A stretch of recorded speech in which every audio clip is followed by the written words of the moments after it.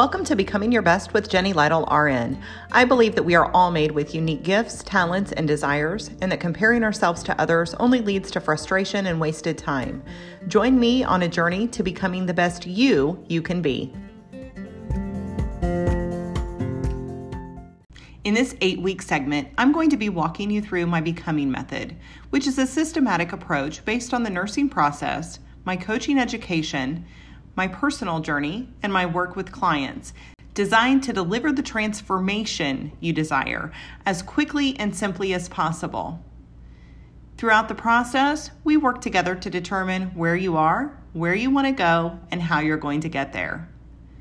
We start off with baseline, where are you now and what's most important to you?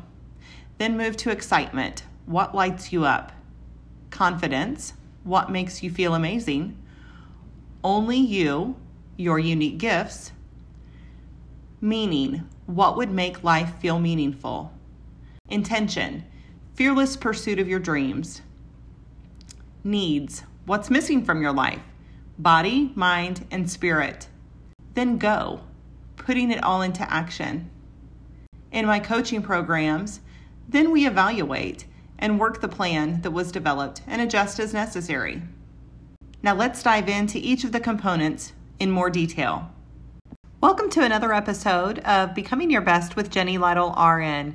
Thank you so much for tuning in this week as we begin the Becoming Method series. And this week we are going to be starting off with baseline.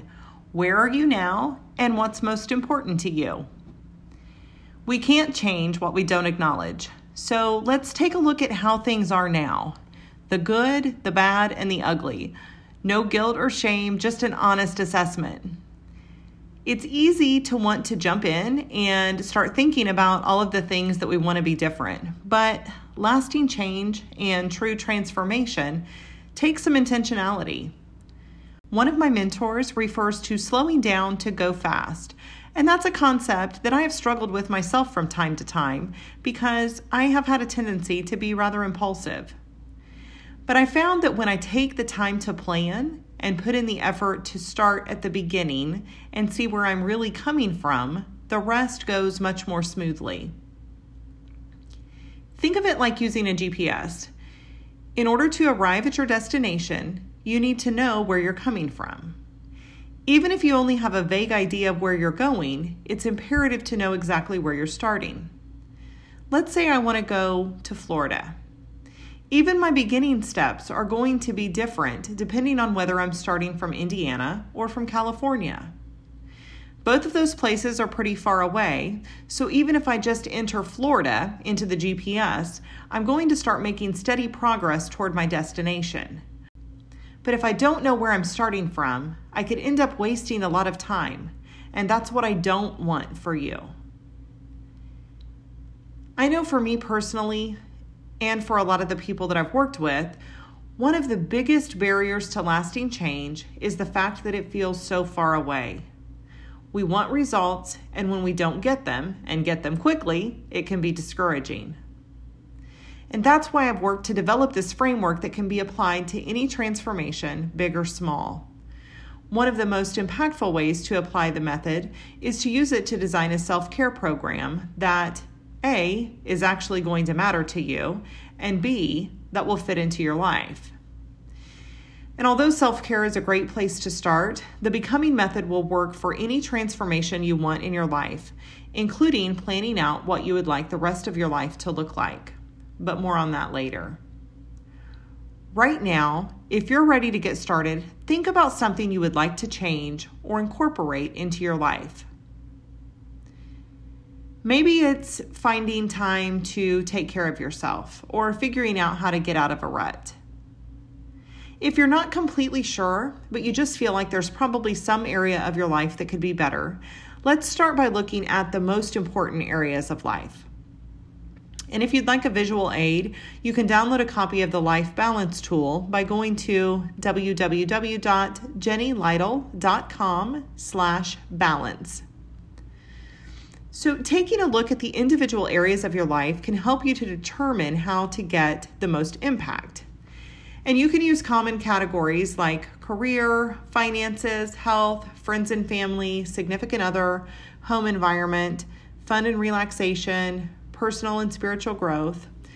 Or you can feel free to customize and add and change those in a way that best fits your life. One of the things that I do caution you about as you go through this is not to get focused on what you feel like the number should be. Your level of satisfaction does not equal your level of gratitude. For example, you can be very grateful for your family or for your career, but feel that there's lots of room for improvement or that there's a lot of tension in one or both of those categories. And there also does not have to be a specific concrete reason for your number. You're just going with your gut. The important part is to rate each of those things to see where they are now. See where there is the most room for improvement. And once you decide on an area of improvement, spend a bit of time thinking, or ideally journaling, about a good first step to take toward improving your satisfaction in that area. And this can work whether you have a clear idea of what needs to be different and how to go about it, or if you're not really sure. You might try starting with, I want to make lasting improvements in blank, this area of my life. And a great first step to take is blank. Here are a couple examples if you're feeling stuck or unsure.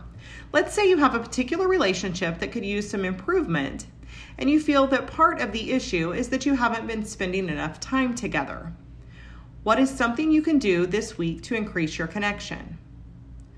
Or if you're looking to improve your health, what is one small step you can take this week to start moving you in the right direction? Keep in mind that it doesn't have to be something big. It's easy to discount the small incremental steps as insignificant, but doing those little things over a period of time can have a huge impact. I also suggest doing a little journaling around what comes up for you as you go through this entire exercise. You can start as simply as, after using the life balance tool, I feel, and go from there. Even if you're not much of a journaler, I encourage you to consider it just as an experiment. Writing can truly clarify thought, especially when it's done by hand. I'll include both journal prompts and the link to the life balance tool in the show notes. To quote one of my mentors, Christy Wright, life balance isn't about doing everything for an equal amount of time. It's about doing the right things at the right time. Next week, we're going to dive into the second step of the Becoming Method, excitement and what lights you up.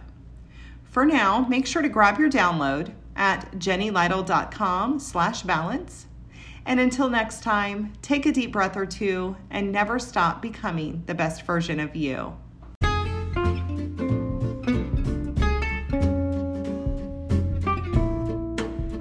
Disclaimer.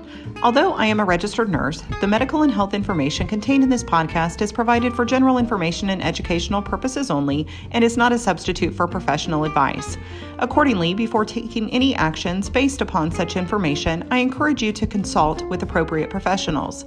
I do not provide any specific medical or health advice, and the use of or reliance on any information contained in this podcast is solely at your own risk.